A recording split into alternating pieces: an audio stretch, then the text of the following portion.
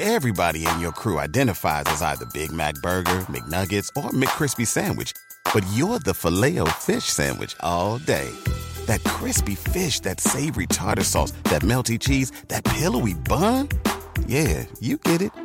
Every time. And if you love the Filet-O-Fish, right now you can catch 2 of the classics you love for just $6. Limited time only. Price and participation may vary. Cannot be combined with any other offer. Single item at regular price. Ba-da-ba-ba-ba. What's your fuck it, I'll work for assassins number? 500,000. Do you know how many people could give that to you? 500,000.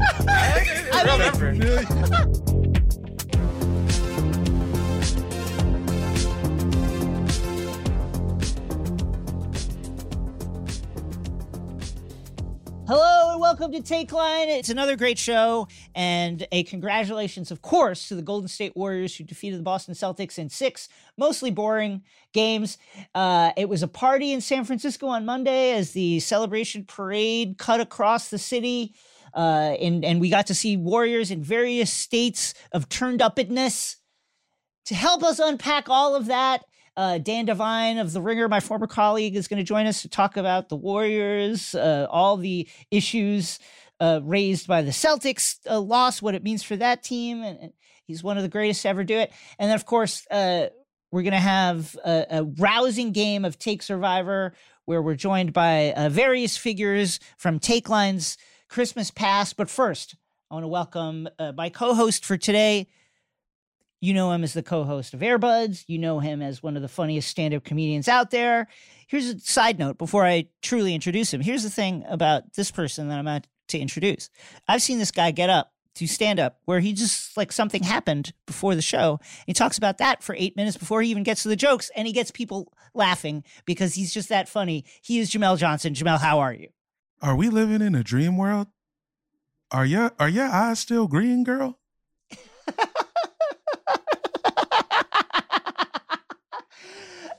Spoiler.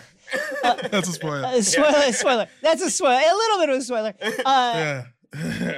And then before we get into the interview with Dan and Take Survivor and all that, we're going to be joined by super producers Zuri and Ryan to just talk about some of the issues that we are seeing around the sports world.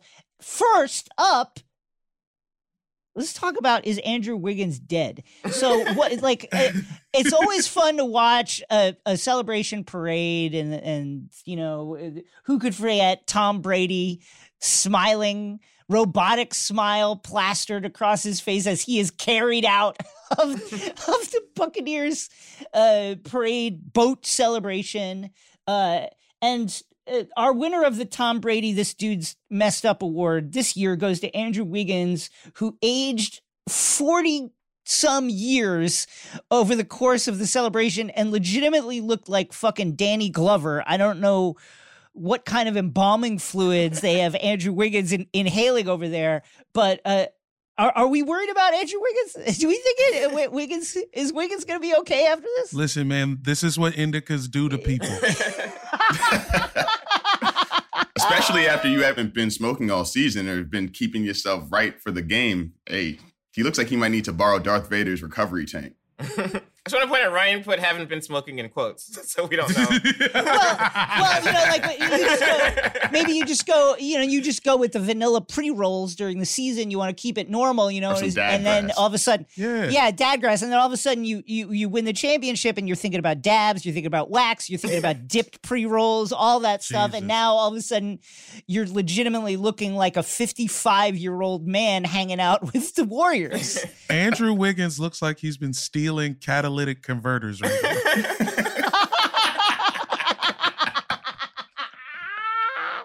and let me just pause here. If you haven't seen this photo, go look for it. Please. Go look for the photo of Andrew Wiggins with his arm around Clay, legitimately looking like a man on his third divorce. It is fucking wild. Unrecognizable. I've never seen this level of partying where he looks like he's been in the sun for 20 30 years working outside. You know what it is though? It's the facial hair. He just needs to get cleaned up a little bit. It's the eyes, obviously. Put some eye drops in. I don't think he needs to do much to turn this around into looking like a normal person. Like you know what? These are lessons. These are lessons that you learn at your first finals celebration. Right. So, you know, he's just got to go through it. Get the good drops with the mentholated drops. Yeah. That's all it takes. Who do we think parties the hardest on the Warriors? Is it Klay? Is it Poole? It's definitely Klay. It's definitely Klay. Yeah. Oh, yeah, What a day Klay had yesterday. He lost the championship hat in the ocean, dropped his chip ring, tackled the lady, and then he passed out behind Draymond, basically telling the whole world to go fuck itself. I drop in the ring. I got anxious. So for those of you who did not watch the full championship parade and celebration, Klay was moving, from the boat to the talking stage, and he's greeting people like along the route. They were separated by a barrier, and Klay, as he was greeting people, just dropped the ring on the ground. And I had this moment of anxiety where I was like, oh shit, somebody's going to grab this ring and make a run for it. Mm-hmm. Like, that's how I think. That's where my mind is at. Mm-hmm. Luckily, that didn't happen. I'm not sure that people actually understood what Klay had dropped in that moment. Like, I don't think it hit at that moment, but like... Would you be entitled to just run and take it? Is that theft? That is theft, right? No, it's definitely theft. Yeah, okay, yeah. Big time theft. Okay. It's big time theft. You watched it happen. But like, no one would be surprised, right? If somebody grabbed the ring and just started running for it. Now, you know what's not theft? If the ring makes contact with the ground and like one of the jewels pops out and he picks it up and doesn't notice. Yeah, one of them diamonds pops out. But you notice and you just like step on it and stay there until people move on, and then you pick that bad boy up and put it in your... Now, that's not theft, and that's a bit of a come up. That's acquiring. That is absolutely acquiring. Folks, head over to Geary Street or wherever the fuck the Warriors had their parade at and just look around, by that route. If you see anything sparkling, pick it up, and that's yours, folks. Shout out to E40 for setting the finals record for most custom Louis Vuitton print in a series. Yes. Stats that matter. And by the way, shouts to the NBA for adding the Louis case to the trophy some years back. That's exactly how you need to be doing this. By the way, like, I want more. I love a ring. I would love to see other stuff. I would love to see like a ring on the top of a baton. Like a swagger stick that a general carries, or like a... You want a scepter? Yeah, like a scepter. Like, I'm talking like a scepter. I would love to see like a crown or a tiara. I'd love to see like Louis capes with the fur lining. Like, everybody gets capes. Louis capes. Everybody gets cape. Like, we need to add some stuff. I'm just saying we need to add some stuff to it. The trainer with a cape on? Maybe a belt, like a championship belt too. That could be fun. Absolutely. And the other thing I love about a parade is less owners talking. All the clips that pop up, whether it's Draymond, being petty, talking shit, half-hammered, hanging off someone's shoulder and just yelling into their phone, or Klay, passing out. I'm just glad that it's less owners and more of the players just getting to enjoy themselves. Show me Juan Toscano Anderson, fucked up. I love 60-year-old Andrew Wiggins. I love this stuff. I love the fact that we're centered on the players when it's this part of the celebration. What are they going to say now? I'll tell you what we're going to say. Klay and Andrew Wiggins need to go to bed. Did anybody catch the Dre kind of like going back and forth with Ja Morant a little bit? Yeah. Did anybody get into that part of it? What do we make of that? I'll tell you, my takeaway is, to the winner go the spoils, right? Amen. You win and you get this 48 hours or even, 3-month summer to just talk your shit. You won. And now you get to open up that notebook where you've been keeping notes on all the slights that have been aimed your way, real or imagined, and you just get to talk shit. That's how I feel about it, but maybe other people feel differently. No, I agree. No, I agree with that, man. I just hope that the Grizzlies can withstand this and become a real rival.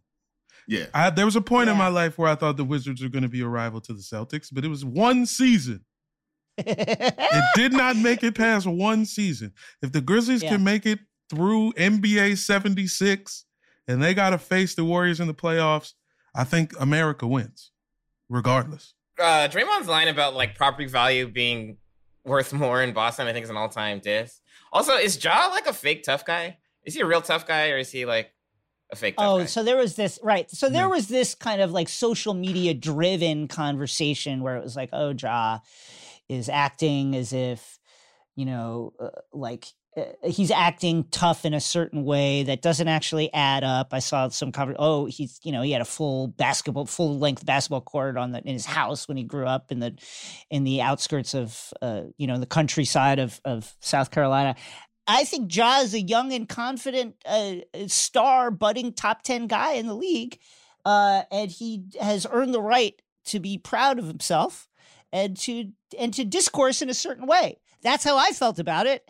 And also, whether or not I agree that someone's putting on airs, I just love the content, man. I'm here for it. Yeah. I'm here for guys going back and forth. That's what I'm here for. We got to talk about this shit, and we need them to keep saying shit, so we got shit to say. Also, if you talk that shit, but you can't back it up on the basketball court, your words are going to mean less, because that's when it's like your online gangsta NBA version. But when you can pop off on Twitter and then show up at the arena and drop 35 and posterize people and be like the catalyst of your team's victory, talk your shit. Mm-hmm. And also, this isn't the 80s, bro.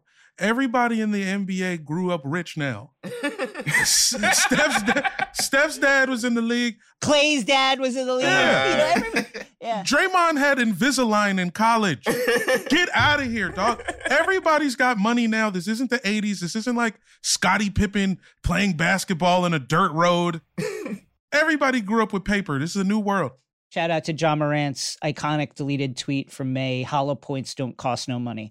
Let's move on to... You remember that? Remember when he tweeted that? Oh, my God. He tweeted at a guy on Twitter, hollow points don't cost no money. All right, maybe he's a real tough guy. He did delete it, which shows wisdom, but that is a fucking wild thing to tweet. Shout out or to at the very least, a wise team around him, like Ja, please take that. Yes, we miss you. Let's talk about a thing that does cost a lot of money, which is the Live Golf Series. Breaking news today, Brooks Koepka, one of the biggest young stars in golf, after denigrating this tour, as many have before taking the money, has taken the money. Brooks will now join Live, but of course join the regular old tour for the major tournaments. Obviously, Live is bankrolled by the Saudi Sovereign Wealth Fund in what is clearly an attempt to flex their financial muscle in order to burnish the reputation of the country and the government and the royal family, which has, among other unsavory things, recently been blamed quite authoritatively for the murder and dismemberment of the Washington Post reporter Jamal Khashoggi. What's your dollar figure? I asked this when we talked to Andrew Beaton of the Wall Street Journal. Let me ask everybody here. What's your fuck it, I'll work for assassins number? 500,000. Do you know how many people could give that to you? 500,000. I mean, no, this is not a flex at all, but I think I could go out there and beat the bushes today and come up with 500,000 today. Well, I think I maybe get it done. Get that done, brother. I'm gonna need that. I'm gonna need that soon.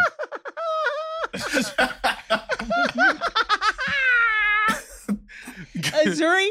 I don't know the number. Maybe some type of like Alex Caruso type deal. Give me like 10 mil, 20 mil, something like that. Just whatever it is. Just give me a player option where I can just cash out and like have it be on my own terms. So let's quick say some of the things you're gonna need to consider when adding up what your fuck you money is, right? This is the end.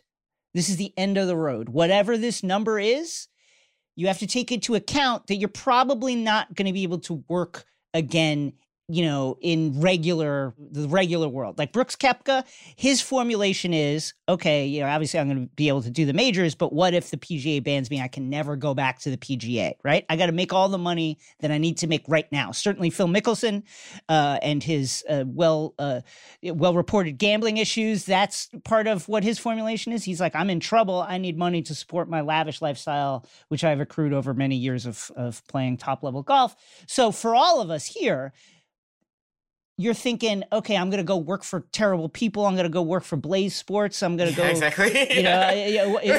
whatever the version of that. I'm going to go work for Tucker Carlson's newest media group. I need to make an amount of money where I am done. It doesn't matter if I'm never hired by anybody ever again. For Jamel, it's $500,000. Cool, $500,000. We're done. Tax free. Yeah, it's got to be cash. It's got to be cash. It's got to be under the table. You can't even. People can't even know that I got right. No. 100%. Right. For sure. So, Zuri, what would it be? Wow, I'm glad you clarified that. I think of this as like, I'm going to go produce Trump's podcast. Like, that's kind of like, the end all. It's kind of like that. It is kind of like that. I'm going to switch my answer from Alex Caruso money to Alex Rodriguez money, and we'll go. There you go. We'll go 10 years, Yes. 250. Again, tax-free, like Jamel said, and it would still hurt. My thing is like you could just. It would still hurt. Yeah. I mean, everybody. I would never speak to you again. Everybody here would never speak to you again. That's the thing. Yeah. That's what we're talking about. Is like everybody will turn their backs on you. Yeah, I'd still do it for. No, I'm just kidding. I don't know. 250 Ryan, is hefty. 250. That's 250's hefty. half a bill. That's legitimately. You could talk about $250 million when you have 250. I'm on my you way. know what I mean? Uh-huh. I'm taking you said Alex Rodriguez's contract. I'm taking Garrett Cole's.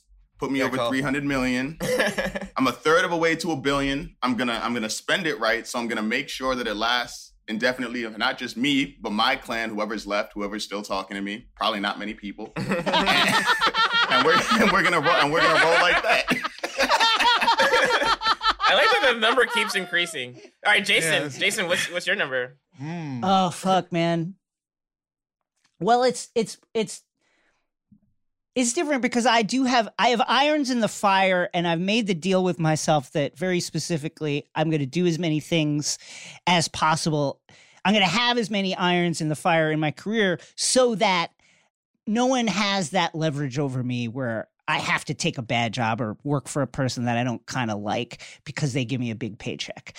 That said, it would have to be certainly in the hundreds of millions. I'm going to say career earnings, not only that, but I'm throwing away a brand that I have established and worked hard to establish over many, many years. God, I'm throwing away ideals that I legitimately have. I'm going to have to look at my family never speaking to me again, my partner being like, is this the person that I originally got into a relationship with? All my friends being like, fuck that guy. I'd still be your friend. He's a piece of shit. Just because I wouldn't be paying attention to the headlines. Uh-huh. It's like I wouldn't even realize, like, oh, this nigga worked for the devil. He would just notice that now y'all are eating at Nobu every time you have lunch. Yeah, right. I'm gonna lose all the writing gigs I have with Shay. I'm gonna lose like all the stuff that I'm doing. So I'm gonna say, let's call it $500 million. Let's call it $500 million. And in return, y'all will never see me again. That's it. I'm gonna do this. I'm gonna do this terrible work for the length of the contract, and then because I understand the depravity of what I've done, I am going to go away to some land that I have bought, and y'all will never hear from me again. I'm going to be there without any social media connection, not opining on anything, just like feeding my cattle and sheep and being outside of the public eye for the rest of my life. We're spending $500 million in shame. No burner? Not even a burner? You're not going to fire up the burner? I would make a burner. I would make a burner where I would defend sell it out to the worst people in the world for $500 million. Actually, come on. Who wouldn't have taken that amount of money? You tell me you wouldn't have done it too? I'm not saying. You could donate some of it, Also, I would donate a significant amount of it. Yeah, so we need like ExxonMobil to bankroll this idea, right? I don't even know where the money's actually coming from. But I mean, here's the thing about the Saudis is they got us. Like, go to the gas pump right now. What's it? $6.50, $7.10, right? They understand the world's, yes, climate change is gonna kill us real soon. But before that time, you need your food to get to the market. You need to take a plane somewhere. You need to ship something. You need to go to work. And guess what? Your shit runs on gas, doesn't it? And the world is in turmoil right now, but you need us. So what are we going to do? We're going to flex our muscles. We're going to spend that money that you're putting into our gas tank. We're going to give it to Brooks Koepka. We're going to give it to Phil Mickelson. And there ain't a fucking thing that you can do about it because you need us right now. That's what the Saudis are saying. And so all of us really are part of the fuck you money process right now. Like, we are part of it right now. We are living that life right now. All of it, all of this inflation is in part because the Saudis are living a fuck you money lifestyle and they are making us part of it. Speak for yourself. I ride the bus. I was about to say, I took one look at these gas prices when I got back to Los Angeles, and I was like, I found all the public transportation routes. Yeah, tap card, what up? See, you think that that's the case, but again, like, all of your groceries get to the grocery store because of gas. It's impossible to disengage. Not to bring it serious for a second, but it's, all the inflation that we're dealing with. It's great. I guess that they're going to raise rates and make credit cards and all that stuff more expensive. That said, the source of inflation right now is gas prices, and it's like the 70s, unless Joey Bides is thinking, hey, maybe we invade Saudi Arabia and just take it over, Iraq style. This shit going to be high for a long time. That's why Joe Biden, who earlier in his run as president said, Saudi Arabia is a pariah state. They killed Jamal Khashoggi and cut up his body, and that's fucked up, and we can't support that. Is now being like, hey, we love the Saudis. They're great. Aren't they great, folks? We love them. I love golf, just like you love golf, and everything they do is so awesome. Riyadh this time of year is a little hot, but one of my favorite places to sip on an Arnold Palmer on a rooftop by the pool. Love it over there in Riyadh, folks. And what choice do we have? Because they got us. They got us by the neck. Is he also falling off a bike while he says that? I bet that maybe my guy is fucking looks like Andrew Wiggins, but all the time. Let's go to Dan Devine and talk about this finals.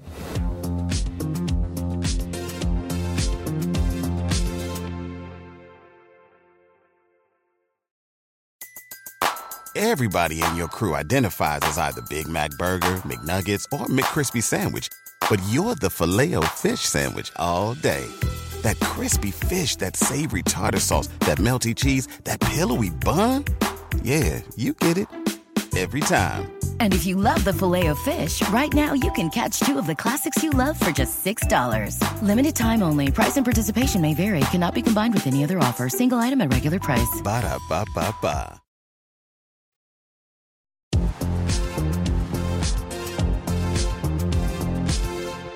The Golden State Warriors are champions of the NBA after finishing off the Boston Celtics in 6 mostly boring games, except for the one where Steph Curry went crazy. Joining us now to talk about it, fresh off Father's Day, that Father's Day glow still around him, and it's wonderful to talk to him now while I'm not standing on the side of the road in New Mexico. He is my former colleague, one of the greatest to ever do it, ever. He's Dan Devine. Dan, how are you? Oh, I'm well. I'm glad that the glow is still showing off of me, that it has. Yes. I've retained it after a couple of days, because the first thing that happened to me on Father's Day was my 4-year-old looked at me as I walked out of the bedroom and just went and just held her nose like, yo, you stink.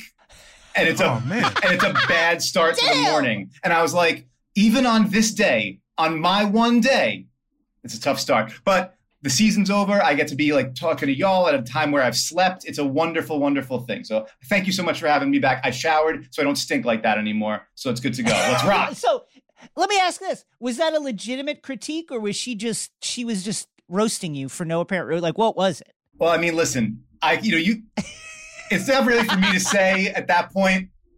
It did lead me to make some changes. I'm not going to sit here and say that I didn't address the situation. Man, don't let a 4-year-old mess up your soap routine. Kids don't know what stinks. They don't Kids don't know what stinks until they're like 20. That's exactly right. I mean, she's flagrantly disrespectful. She stinks all the time, and I'm not here trying to like, you know. Yeah. But anyway, that's not why you brought me here today to annihilate after the fact both myself and my 4-year-old. So that's not why we're here today. Let's start here, Dan. As a hardcore sports journalist, that's right. Hardcore, the hard-hitting shit. Do you switch off after the finals, or do you watch the parade also? I ask because any good championship parade is measured by the risk of alcohol poisoning to the people involved, and I think it was pretty high watching the Warriors parade. We did see Klay Thompson drop his championship ring on the ground. We did see him run over a woman who was just standing there. We did see him slumped in his chair wearing a captain's hat. Do you watch that, or do you just go, I'm done? I've done my work. I'm thinking about free agency. I'm thinking about the draft, and I'm looking forward as a hardcore journalist. What does Dan Devine do with the championship parade? Well, I used to have to write about that too. And it was like whatever viral moments from the parade. It was like I had to write 15 posts about that bullshit. So now I don't have to do that anymore. But you're a hardcore journalist. I'm tracking Klay through. It's like, you know how they have like the Tiger tracker, like the dude who was just like on Tiger all the way through. It's like you're just watching Klay, and it's like a family circus cartoon, dotted lines weaving in and out of stuff and maybe getting wet and falling down. I tuned in for just to see how much people were going to get to say, because there was that question of like, are the players going to get to actually talk and make statements? Because you want to hear from Draymond, and you want to hear just how faded everybody is on a scale and establishing a bandwidth of who's where. But I mean, Klay wasn't Game 6 Klay in Game 6. He was Game 6 Klay at the parade. So that's like, it was nice to see him make a comeback strong in that way. And you just hope that a lot of bystanders in the Bay Area are keeping their head on a swivel out there, because it's real. It's real for him right now. Okay, I got a question. Let me ask you some legacy stuff. I'm an NBA fan, which means I can only enjoy something if I can compare it to some shit I saw when I was a child. And denigrated in comparison too. Denigrated in comparison. Yeah. Warriors 4 chips. They've got an attitude. Is this the closest thing to the bad boys that we'll ever see? You think of Klay used to clothesline fools. Draymond is playing football during the basketball game. Shout out to Zaza Pachulia. Just you catching a stray just cuz. My immediate thought is I watched those grit and grind Grizzlies teams, and like Tony Allen literally savate kicked Chris Paul in the head. Like I saw that happen in the paint. So if we're talking about like who's getting at who, Zach Randolph choke slammed Blake Griffin like he was Kane. I saw that happen. Yeah, that was crazy. Okay, that's fair. That did happen. Yeah, that did. So just in terms of sheer physicality, but in terms of accomplishment, those Grizzlies teams did not get there. So I kind of feel what you're saying from that. Those bad boys teams, they went back to back, but they only won 2, right? And then they weren't able to kind of extend that. And this is 4 in 8 years with 6 finals trips in that time. And, with the only real down period being when 2 of their 3 most important guys got hurt for extended periods of time. Like, this is a pretty remarkable run. Like, the serious answer to this is we haven't seen something like this extended in like a shorter period of time too. Like, it's not the Spurs 4 and 15 or whatever. This is 4 and 8. Like, that's since the Bulls. We haven't seen that since the mid 90s. And if Steph is this, and if Klay is better next year than he is this year, coming off another year removed from that injury and that rehab, and those young guys are able to sort of keep it cooking and develop, I don't know that we are necessarily done.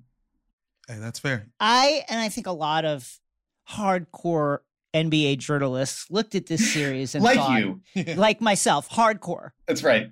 Like leathery, hard bitten. I've got the pencil stuck in my cap, and I've got a little notepad in my breast pocket. You're breaking down slob sets like you're watching 8mm. Yeah, it's. I'm just in there crushing tape. That's right. Nonstop, and that research brought me to the following conclusion, and I think a lot of hard-bitten NBA journalists also came to this conclusion before the series, which is the Celtics look like the better team on paper. But the Warriors have that X factor of experience. They've been here before. They know how to win, etc. And then as it played out, it became clear that really the big thing, along with the experiences, the Celtics' best 3 players are turnover machines. Right. And the team's one Achilles heel is turnovers because they are a great defensive team, right? You're looking for any easy point you could get. And gratefully for the Warriors, the Celtics' 3 best players are going to give you those easy opportunities time and time and time again. How does the Celtics solve this problem? Because it's a structural problem, and it is one that really needs to be solved. I'm not saying they can't win a title as constructed, but you got to solve that problem. What do the Celtics do going into 2022? Well, yeah, I mean, the first thing is it's funny to have seen a Warriors finals where they're not the team that was throwing the ball all over the fucking place, right? Like the Warriors lost because Steph was throwing behind the back lefty passes in Game 7, right? Like, and then and then it became like they were all of a sudden the mature, steady ones. I mean, it's a function of the way they build, as you said. Like, if you make Marcus Smart your point guard because you want to have that size in the backcourt and be able to switch everything, it's the function of how their defense went from like really good to insane. That's part of it. It means that you're not going to have an elite table setter, a guy who's going to make like the steady, safe pass every time, and who might be prone to just like a random 6 for 18 or 6 for 19 because he feels like he's got it going, or he's going to shoot until he does. And when you don't have somebody to like settle those possessions down, it makes it really difficult to generate good offense. It makes it easier to get into the quicksand, which we saw so much from them in the fourth quarters. So easy is not really the word for it because they've constructed their team this way. But if you, and now that you've given Smart the keys for a year and, we're a 50-win team that will look like the best team in the NBA for most of the season, how do you take them back and go like, actually, no, you're a 2-guard again. Right. And we're going to play small with only, and that was the other thing. The construction was Robert Williams next to Al Horford or Grant Williams with it, like always 2 bigs. That made their defense so tough to score against on the interior. How do you get all of those guys on the court while also improving the ball handling, improving the facilitating? It means like you need internal development from Tatum, from Brown, and from Smart. Smart's like 28 years old. Like, I don't know that he's going to get dramatically better at ball security or ball handling. Brown and Tatum are young, but they've also they've been in the league 7-8 years now. This is kind of who they are. Yeah. I mean, the hope is that you can just reduce that margin. If those guys get, X% better at just not fucking throwing it all over the place, that then you reduce the vulnerability to that one big problem. And if they do that, maybe they win in 6 games because that really was it. I mean, we all look for smart things to point at, but if they didn't throw the ball over the place, they would have won the finals. So do a little bit less of that. And it's not really as much about roster construction as much as about you just can't do that as often. I got 2 words for you, gentlemen. Lethal dribbler. They got to get with my guy, Lethal Dribbler, in the offseason. Start dribbling bricks. Start dribbling bricks underwater, and you will see the results. So you think it's not a Drew Hanlon solution? It's not just more time with him? It's my guy Stu Handling. Drew. Stu Handling? Stu Handling, a.k.a. the Lethal Dribbler. You start with 2 tureens of stew, and you're underwater. You just in and out, in and out, in and out, in and out. Yeah, right. Let me ask you. So, first of all, I love Jaylen Brown. I have an affinity for a guy with no spin move in his bag, constantly doing spin moves. As a person who roots for Julius Randle, I love to see that. It makes me so. It feels like home when I see that. But some people are going to look at this and say, "Well, Marcus Smart, 28, Smart for Brogdon, Tyus Jones. Some kind of do we make a move there with either, do we pick one of the guys who isn't Jason Tatum and go in for a playmaker? Or do you see a move like that out there? Or are the Celtics going to say, no, these are our 3 guys. That's the culture of this team. And we're going to figure out how to improve around the margins and just, to what you're saying, just be smarter with the ball and stop. If your bag is empty, don't go in there looking for a spin move because the spin move is not there. It's very aggressively not there. We've established that. If nothing else, we learned over the course of the finals. I mean, I don't think that they can. I don't really think that's an option for them. I mean, as much as it is, it would be wonderful to have a 6-to-1 assist to turnover ratio point guard. doing that takes away from the fundamental way they wanted to build the team, which was huge defense, right? Huge everywhere defense, switch everything. And like Brogdon is a guy who, maybe he's certainly eminently gettable from the Pacers right now, but like also gets injured all the time and plays 50 games and like isn't a better player than Marcus Smart, right? And, someone like Tyus Jones, that's who's a guy who's like a 4A player in baseball, right? Like where he's been like really good as a sixth man, a backup point guard, but maybe not good enough to be your starter, and like really helpful in Memphis, but going to get a lot of money. Figuring out how to make something like that work with that roster is really, really tricky. And it just goes back to like, I don't think Brad Stevens and Ime Udoka and whoever else is making decisions in Boston is looking at that and saying, our problem is that we need to like dramatically dismantle what worked, and it's the margin. They got to get a little bit better at it. But that said, I mean, if you get an option to like really upgrade with an elite level point guard, and I don't know who that guy is that would be there as an available like significant upgrade who's worth taking that step back defensively, then maybe you do it. And I would say, as far as that question of splitting up the Jays, if Jaylen Brown got on the market, like 29 other teams would be instantly like, yes, we want that. Like, because the thing that I'll remember from outside of just how many broken possessions there were is that when it was game 7 and they needed somebody, he was the only one getting buckets. He was the only one attacking the rim and trying to make something happen. And combine that with the size, the defensive at work and all that, like that's a guy, if you're going to get rid of him, you need like the mother load to get back. Yeah. I don't want to spend too much time on the guys that lost, but just a quick honorable mention to the worst player in game 6, Derek White. The man, was so afraid. It was like, you remember in The Waterboy when the dude gets picked in the onside kick? Oh, yeah. That was Derek White the entire game after playing so good early in the season. Are the Celtics going to move on from him, get a new backup? No, I think he's under contract for at least one more year after this. I think that they're like going to say, well, we started to become awesome with that guy, and like he was huge for most of the playoffs. I think what it is that like Fred VanVleet had the kid in the middle of the playoffs, and his power up lasted through the end of the finals. Derek White's kid-based power up just ended a little early. Like the Super Mario star just like ran out a little bit early as he's trying to run over the spikes, and it runs out a little early. And I think the answer here is very clear. The answer here is very clear. Stagger the birthday a little bit later in the conference finals, and then you're good money. The salary weight of the Golden State Warriors, I think, has been a big point of contention. Windy, the great Windhorst over at ESPN caused a bit of a stir by mentioning, hey, when you compete with the Warriors, you got to compete with their checkbook as well as their players.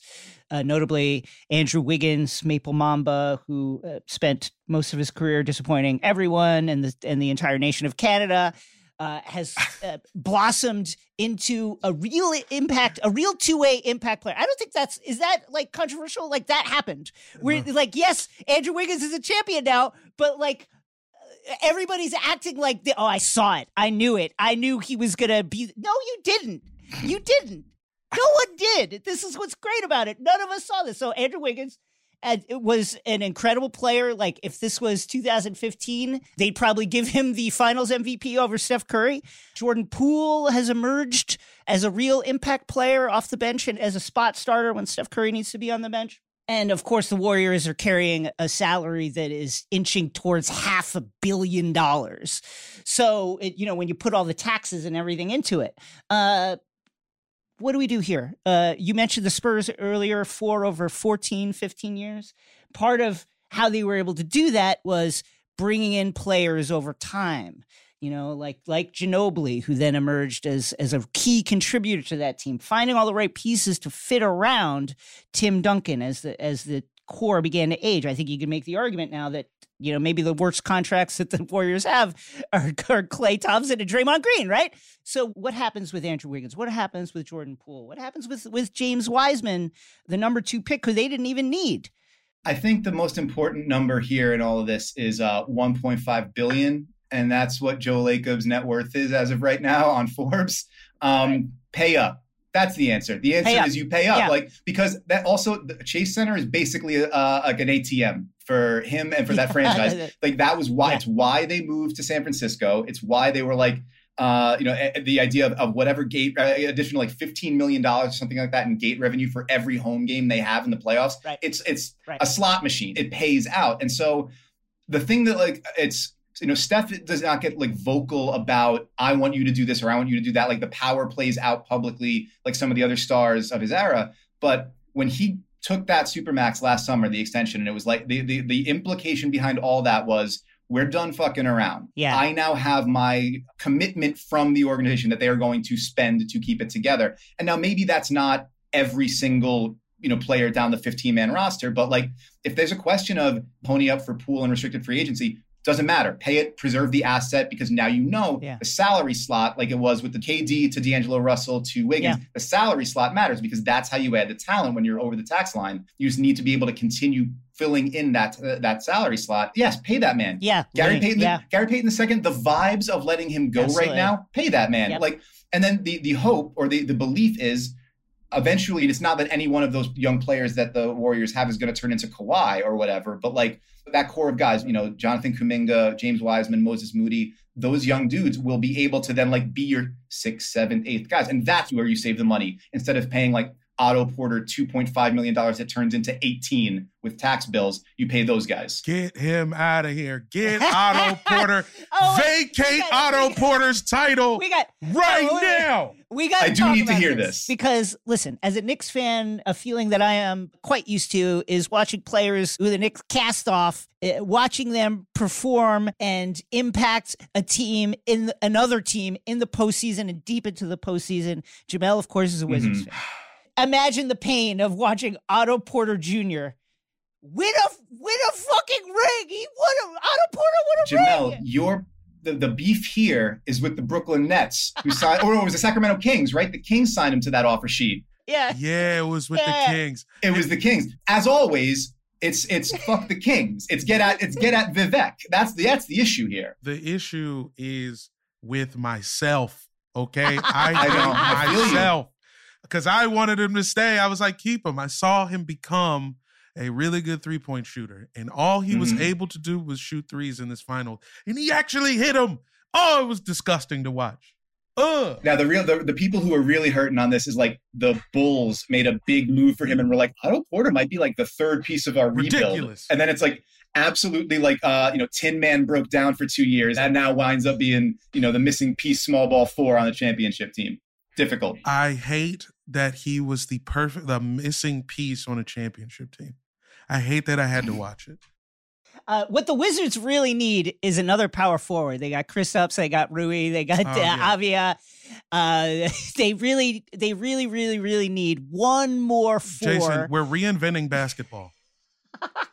That's not a reinvention, by the way. By the way, the Knicks tried the all 5 power forwards lineup and it didn't work so hot. Finally, one more legacy question. It's throughout the run-up to this finals win, the Warriors, from top to bottom, I'm talking like Lacob on down to anyone associated with this crew, has been very, very loudly working, laying the track to separate this finals win from their previous finals wins. Specifically the finals that they won with Kevin Durant. It's been a point of discussion. Oh, this is the greatest one we ever did. This is the most special one. This was always Steph's team. Always throughout everything. I'm not denigrating anybody, but it was always Steph's team. Those kinds of comments. How do you view this in the context of the Warriors run? And of course the run is ongoing. How do you look at this? And what do you make of those not really subtle attempts to distance this Warriors team from the Warriors team with Kevin? I mean, it's like there's a classic, post-breakup behavior to it. Like, listen, I whatever happy I was with you, I can be that happy without you. Like, I'm the one that was the get. I'm the one that was the catch, not you. 3 years later, maybe it's like, well, you don't have to be so loud about that. Like, you can just kind of live your own life comfortably and everybody's moved on pretty well. But I think in terms of what the title was like, that was the thing it struck me watching the finals. Everybody had talked about The Warriors need to turn all those young guys or all those whatever contracts and assets into another superstar, right? Whether that was Bradley Beal or whoever, like that needs to be another superstar. And it's because the KD era broke our brains. Like the 15 Warriors were a really good team that had flaws. And every other team in NBA history, basically, that wins a championship was like a really good team that wasn't invincible. And then the Warriors kind of fucked up the game. They broke our brains for the way we understand what a champion needs to look like. So then this year, it's like, no, yeah, there's a bunch of really good teams that all have flaws. So then you figure out matchups and styles, make fights and whatever. So I think for them to look at it and say, yeah, we can still win this way. We never couldn't win this way. Even when KD got hurt against the Rockets in that 2019 playoffs, we still closed them out that way. And we won, we kept going. We would have won a championship maybe if not for Clay going down. Like they always felt this could work. So I get why they look at it like this is proof of concept, even if it didn't really need one. And the emotional contingent, like Steph breaking down, crying on the court because they were a 15-50 team that went all the way down to the bottom. I understand why this is more sort of special in the moment after the fact, but it's like they're recognizing and saying out loud too, like, yeah, we understand that what we did there and what happened there was like a break from history, but this is what works and this is what can work for us and this is why we're special. We make us special, not whatever we brought in from outside. Doesn't change the fact that you went and started calling from the parking lot after you lost to LeBron to go get what was outside to bring it in to make you special again. But by the way, that's the part of the story that always gets brushed past, that they were recruiting KD. I mean, they were calling him, wanted him to come, pitching him on joining the team. We always forget that, but we don't want to talk about that part of it, but I digress. They're the Hamptons 5 because they all went to the Hamptons to fucking ask KD to come. Like that was why that lineup was that lineup. After everything, this just makes the 2016 final that much better. It's still, Game 7 of 2016 is still the best game I ever watched. And every year after it, it gets better. Well, I think that's the way to look at all of this, right? Like what just happened, I guess, unless you're a Celtics fan, in which case, we're playing the world's smallest violins for you. But this enriches everything before. It validates the early championships and that 73 win team. It makes the 2016 finals and the Cavs coming back even more insane and incredible. It makes what we saw during those KD years, like it preserves it in amber as something that's like, we're never going to see a team like that again. And then it elevates everybody who's left with the Warriors now. Steph, Clay, Draymond, everybody. It elevates all those guys' legacies after the fact. It's not often that everybody comes away a winner. I guess, again, maybe except for Boston and KD. But like everybody comes away a winner in this situation. And we got to watch some pretty cool basketball along the way. Dan Devine, it's been wonderful having you here. I just want to note also the Game 7 2016. We got Game 7 2016 and then Game of Thrones Battle of the Bastards later that evening. What a Sunday of fucking better and better content and television that was. Oh, my God. Dan, it's been wonderful to see you. It's been wonderful to talk with you. I love it. I love having you on. Please come back. I'm begging you. It was my pleasure. Thank you very much. Jamel, wonderful to see you as well. And I hope our legacies are only burnished by this discussion. Yes. Amen. That is the hope.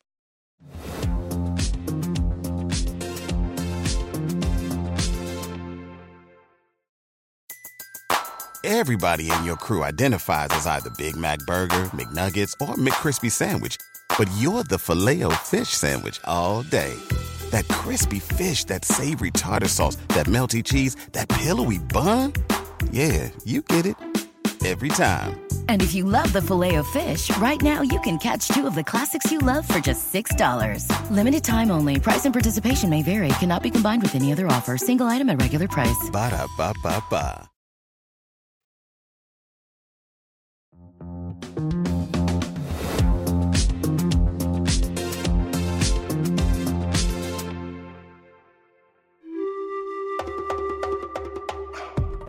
Oh, you know what those drums mean. It's the first day of summer, and it's time for Take Survivor, the game where only the strongest take wins. Today, 4 veterans of the Take Survivor Island, their faces smeared with blood and victory.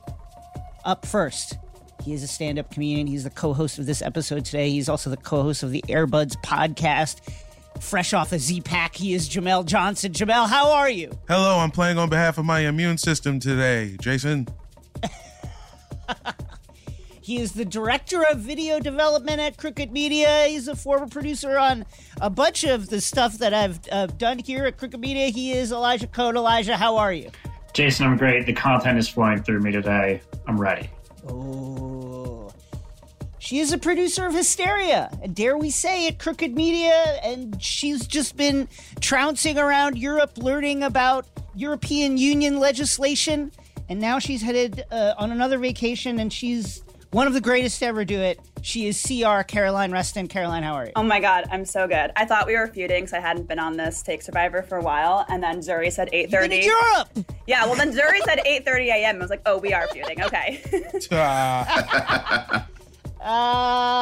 And he is a producer of this show. He is Ryan Wallerson. Ryan, how are you? I'm good, Jason. You know, for me, it's a lot more blood than victory, but let's see if we can do something about that today. Well, everybody here knows the rules, so we don't need to really do that. So let's just jump into it with our very first prompt. What's the classiest article of clothing? The NBA draft is set for this Thursday, June 23rd at the Barclays Center in Brooklyn. Who could forget some of the most memorable draft suits in NBA history, including LeBron's white suit in 2003, Carmelo's gigantic suit also in 2003, Kevin Knox's Fortnite suit from a few years back, probably the most impactful thing that he's done with regards to the NBA. But let's say you've got a big event like the NBA draft or the Oscars or some award show or some big meeting or a wedding. What is the single classiest article of clothing a person can wear? It doesn't have to be one that you particularly own. Just the single classiest article of clothing. Ryan, let's start with you. Okay. You know, the NBA draft is this week, but I'm not going to take my cadence from a prospective player. I'm going to go elsewhere in the basketball universe and say that my answer is inspired by one Ernie Johnson. Ernie Johnson? Because it's got to be the loud bow tie. Wow. It's got to be the bow tie that not only is enhancing the overall fit from the traditional tie, but then it's also got to be loud. It's got to like tie your entire outfit together. Color schemes, maybe some like embroidered jewelry, like make the thing sizzle. And I think that goes down for me as the hottest piece of clothing one can put on. Damn. Ryan goes with the Tucker Carlson. It's really early for this, but we're doing it right off the bat. Caroline Reston, what is the single most classy article of clothing? Okay, so I may have misunderstood the assignment here, but because the Warriors just won the NBA Finals, remember I called it earlier this year? Anyway, I'm going to say the classiest article of clothing, because I do anything or follow anything Steph Curry does, is shorts where writing is on the crotch. That's revolutionary. That's owning your sexuality. Remember when they used to be on your butt? Yes! Look at that. Maybe an HR violation, but you know what? It's classy as fuck. It is an audio medium. Jason is wearing those exact kind of shorts right now. So shorts with writing on the crotch. Shorts with writing on the crotch. What did Steph's writing say? Oakland. Interesting. Or Oaktown. One of them. Interesting. He purposely did Oaktown or Oakland to be like, fuck San Francisco and the Chase Center. Even though I'm from San Francisco and love that city, right. But, you know. I love a symbolic gesture when the actual substantive gesture is that they don't play in Oakland anymore. Elijah, what is the classiest article of clothing? Jason, I struggle with this one because I was trying to think of one that wasn't exclusive to men. And what I've landed on here is gloves. Anyone can wear gloves. And I'm talking about a classy glove. A white glove for a man, an elbow-high glove for a woman. If you see someone wearing gloves at an event, you know that's class. That's a great answer. Wow. That's a good answer. That's a great answer. Thank you. Jamel, what is the classiest article of clothing? Man, shout out to OJ with the leather isotoners. I cannot believe that this is still on the board. The top hat, folks. Oh, whoa. Top hat is also unisex. You got a tuxedo on, you put a top hat on, that motherfucker is to the next level. Throw a monocle with it. Wow. It looks like you look like the Great Gatsby. It looks like you've been getting money since the 20s. Yeah. Class is getting money since the 20s. Your family's been selling smoked meats since 1918. Right. Out of Brooklyn. Put a top hat on. Let the people know. I've been breaking unions for 100 years. High class. High class, folks. Okay, let's go to the voting. An incredibly varied selection of classy clothing today, but who will be the first voted off the island? The votes are coming in now, as you know. Whoever gets the most votes is ejected from the island today. Will it be Ryan, who says that big, loud bow tie, get the print on it, get a wild print on it, some crazy colors, match it to your suit, and nothing says class like a bow tie that is screaming in your eardrums. CR says shorts with writing on the crotch. You've got a fancy wedding. You've got the Grammys coming up. John Legend show up with some himbo shorts with something classy written right across the middle. We'll be classy and just say the middle. Elijah says, how about the gloves? What about gloves? What about a driving glove? What about a lambskin glove? What about a merino lamb interior glove? What about those white elbow gloves without a spot on them, and then light my cigarette with that long-ass holder? Jamel says, top hat. The top hat, folks. How the magicians are prestidigitating things out of the top hat. The people who owned the steel mills had the top hat. Andrew Carnegie wearing the top hat. Top hat throughout history. Abraham Lincoln with the top hat. The top hat says class. It says money. It says old money. Folks, here come the votes right now. We have one vote for Caroline. We have one vote for Ryan. We have another vote for Ryan. We have another vote for Caroline. And our final vote and our first ejectee from the island is for Ryan Wallerson. Ryan, you've been ejected from the island. What do you have to say? You know, man, I feel like we work together to dress someone really well. Agree. A loud bow tie, some gloves, a top hat, and some crotch shorts. You can hit any party like that and feel really good about it. So I'm proud to have contributed. I'll bow out gracefully, Ernie Johnson out. It is a vibe. The articles of clothing all put together. Absolutely, that is an energy to go forward with in the world. Next question. Drake, as you know, has released his latest album. It's always a part of our summer. You know, you head into summer and you think, when is Drake going to drop the album that is going to define the sound of all the parties I go to this summer? Well, he's done it with Honestly Nevermind, which dropped last Friday. It has been, I think we could say it's been a divisive time to see what people think of that album. Some people love it. Some people don't like it as much. It definitely has that kind of like 90s club banger vibe to it. But, and of course, Beyonce dropped a new single, Break My Soul. So with that in mind, what is the worst artist or album or song that you love? Everyone in the world hates this artist, hates this album, hates this song, but you know what? You love it. Secretly, publicly, you love it. Let's start with Jamel. Jamel, what's the worst artist or album that you love? Well, first let me say Drake's album is the reason why old people shouldn't be on TikTok. But moving forward, I'm gonna keep it in theme. This is an artist that I love, but nobody likes this album. Electric Circus by Common.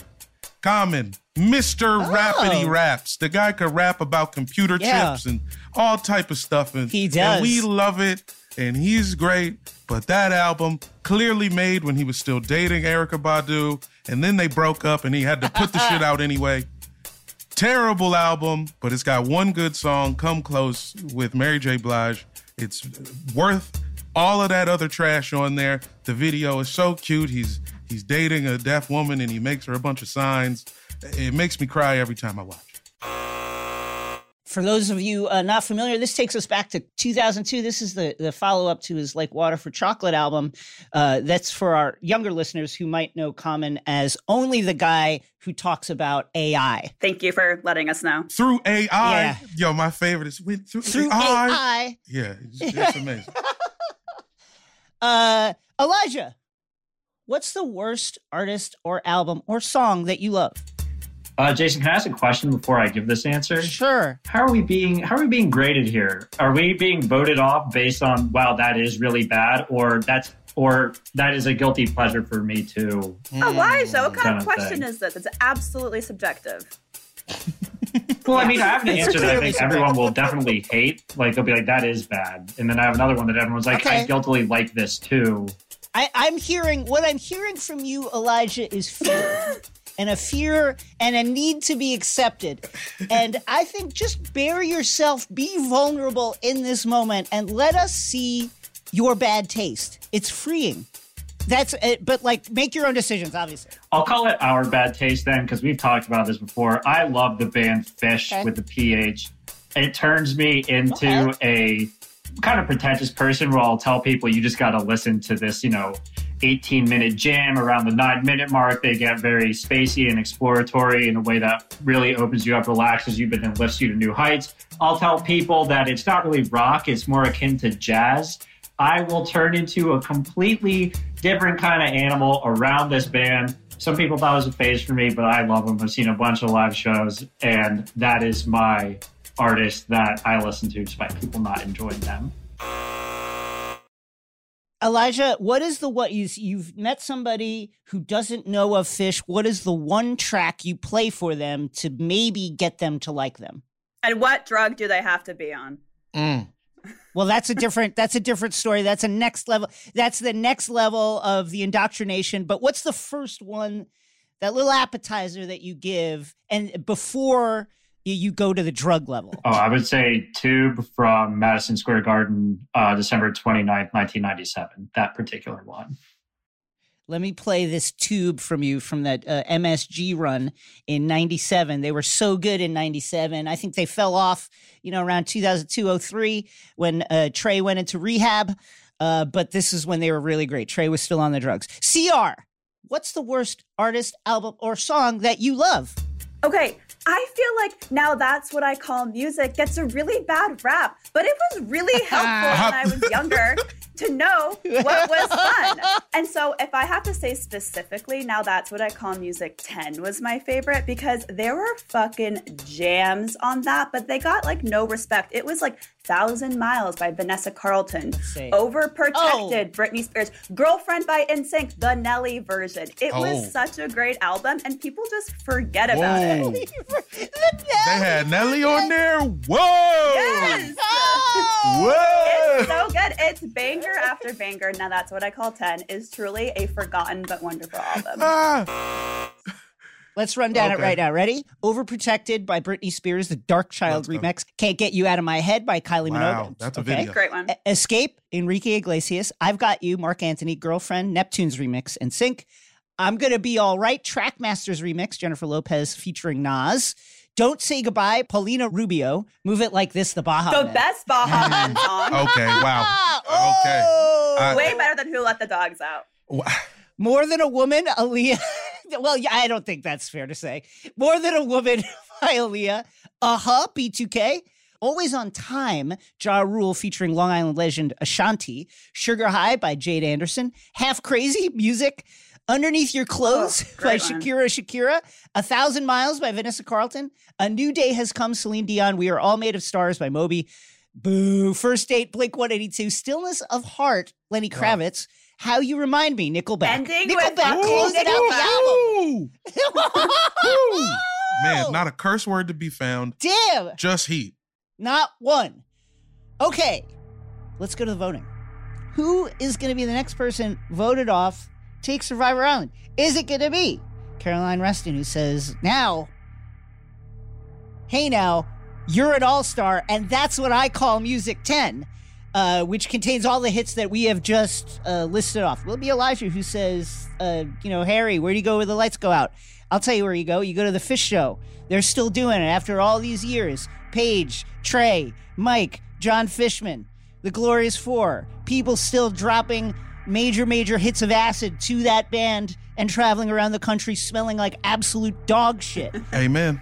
Will it be Jamel who says, hey, here's a Common record that came after the famous Common record, and you might have forgot about this Common record because now he's selling AI chips to people. Pentium processors. Yeah, he's doing Pentium processors. It's all over.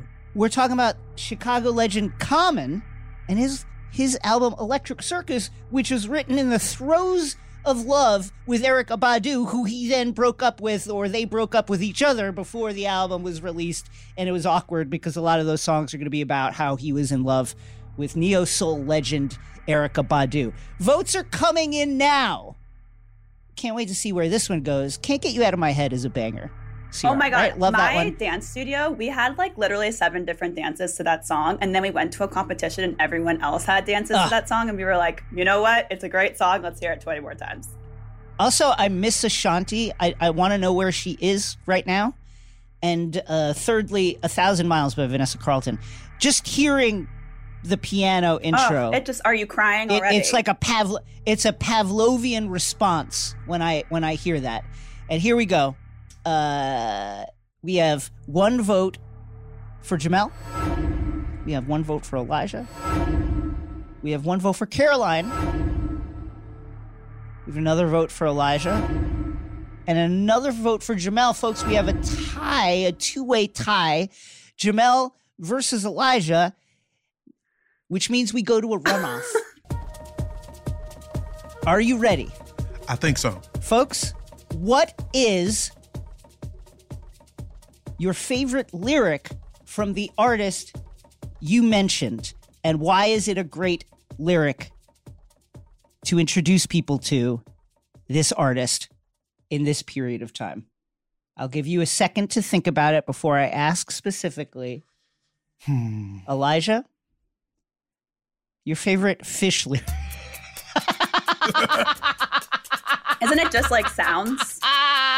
Oh, no, man. It's not sounds, but it's definitely like shit that is complete non sequitur. Yeah, there's definitely a great game to be played that's like Rafi lyric or Fish lyric. You know, the tires of it. And let me say this. Yeah, go ahead. I did, when I was in music school particularly, I went through a Fish phase because it was just cool to see musicianship in rock music, and also I was going through a heavy drug phase. I was taking a lot of acid at that time. Once a weekend, I was dropping acid for about a year until I started stuttering, and then I stopped, and I haven't really done it since. But during that time, did I love going to see a Fish show, and did the lyrics not matter to me at all? They did not. Ready? Elijah, what's your favorite Fish lyric, and why is it great? Keep it simple. You referenced Harry Hood earlier. I'm going to say You Can Feel Good. Not a Fish show? Come in. You can feel good. You Can Feel Good. This is from the Harry Hood song. You can feel good about Hood. This is legitimately the slogan for Hood Milk, a dairy farm based in Vermont. One of the first examples of corporate branding in rock music. Jamel, your favorite lyric from the Electric Circus album by Common. Oh, from Electric Circus? Oh, Oh, no, it could just be Common. It could just be Common. Well, I was just saying in Common because he said, I used to love her, but now I bone her. That's a good one. But that's not, he said that way later. He was referring to having sex with rap music. Folks, let's go to the voting. Here's our runoff. Zuri, you're picking between Common's classic lyric, I used to love her, but now I bone her, or Elijah from the end of Harry Hood, You Can Feel good about Hood. Hood, again, is a brand of milk from Vermont. Votes are coming in now. Here comes the vice president. They are walking down the aisle. They are walking to the lectern, switching on the mic, looking around the room, making sure everyone in the Senate chamber is assembled and ready for their judgment. And now the judgment of the vice president is... Okay, I really don't want to pick a winner here. I don't like either of these. But Elijah's just sounds like a statement. It just sounds like an opening sentence to like a boring essay. So I'm going to go with Jamel to advance, and we're gonna eliminate Elijah here. Elijah, I love you, man, but I don't like that lyric. So Jamel, you're on to the final round. Wow, man. Fish lyrics, it's tough. He was working from a disadvantage early on, and we move on, folks. We move on to our final round, and how exciting it is to get to the finals of this edition, the first edition of Summer 2022 Take Survivor, Disney and Pixar's Lightyear, telling the story of Buzz Lightyear, the prequel story of Buzz Lightyear and how he became the astronaut we all know and love, has opened in theaters. Which brings us to the following question for the final of Take Survivor. What is the greatest toy of all time? Legos. We're talking Legos. We're talking G.I. Joes. We're talking Barbie. We're talking that little oven where you put the fake cakes inside and it cooked it with a light bulb. I forget what that one was called. What is the greatest toy of all time? Caroline, we will start with you. What's the greatest toy of all time?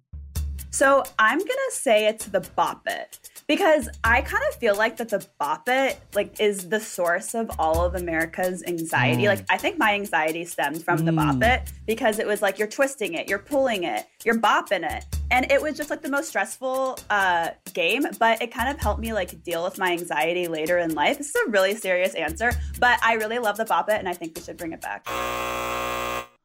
Explain to the people how the Bop It works. So it was just this contraption that would just yell at you to bop it, pull it, tap it, or I don't know.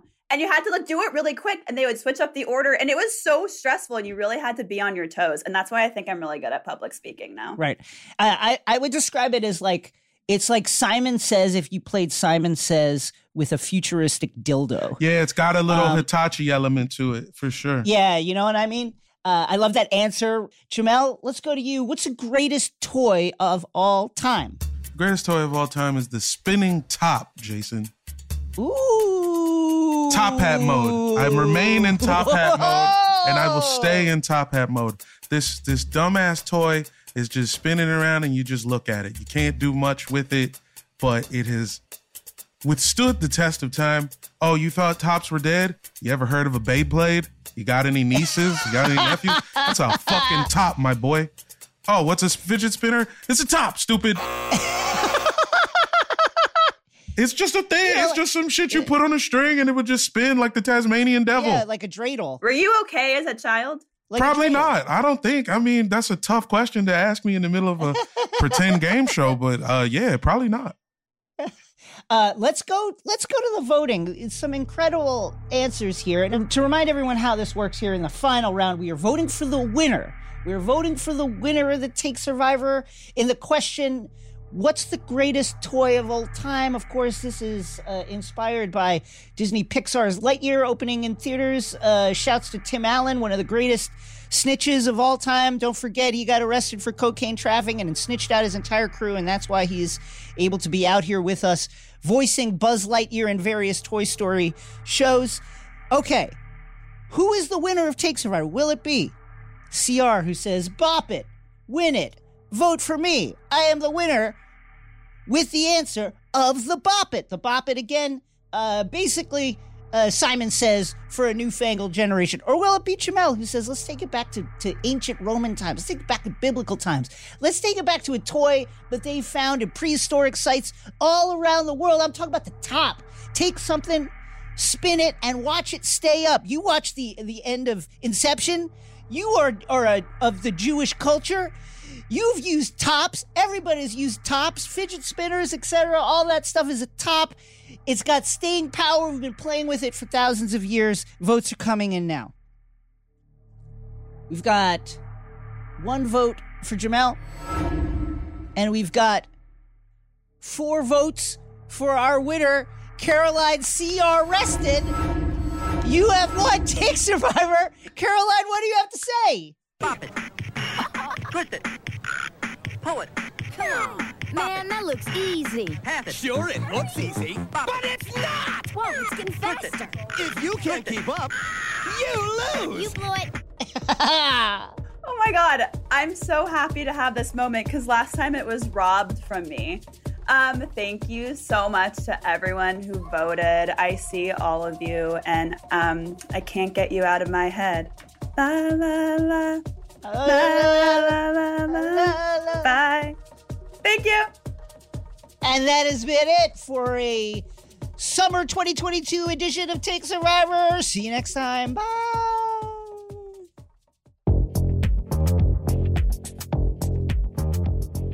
That's it for us. Follow and subscribe to us on Apple Podcasts or wherever you get your podcasts. And don't forget to subscribe to Take Line Show on YouTube for exclusive video clips from this episode, plus the finale, the season finale of my digital series, All Caps NBA, this Friday. Check it out. Bye!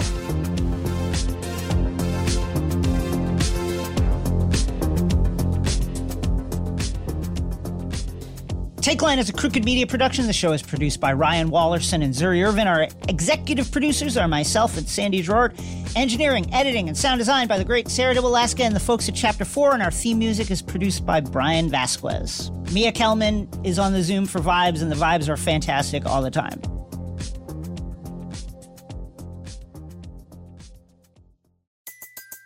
Everybody in your crew identifies as either Big Mac Burger, McNuggets, or McCrispy Sandwich. But you're the Filet-O-Fish Sandwich all day. That crispy fish, that savory tartar sauce, that melty cheese, that pillowy bun. Yeah, you get it. Every time. And if you love the Filet-O-Fish, right now you can catch 2 of the classics you love for just $6. Limited time only. Price and participation may vary. Cannot be combined with any other offer. Single item at regular price. Ba-da-ba-ba-ba.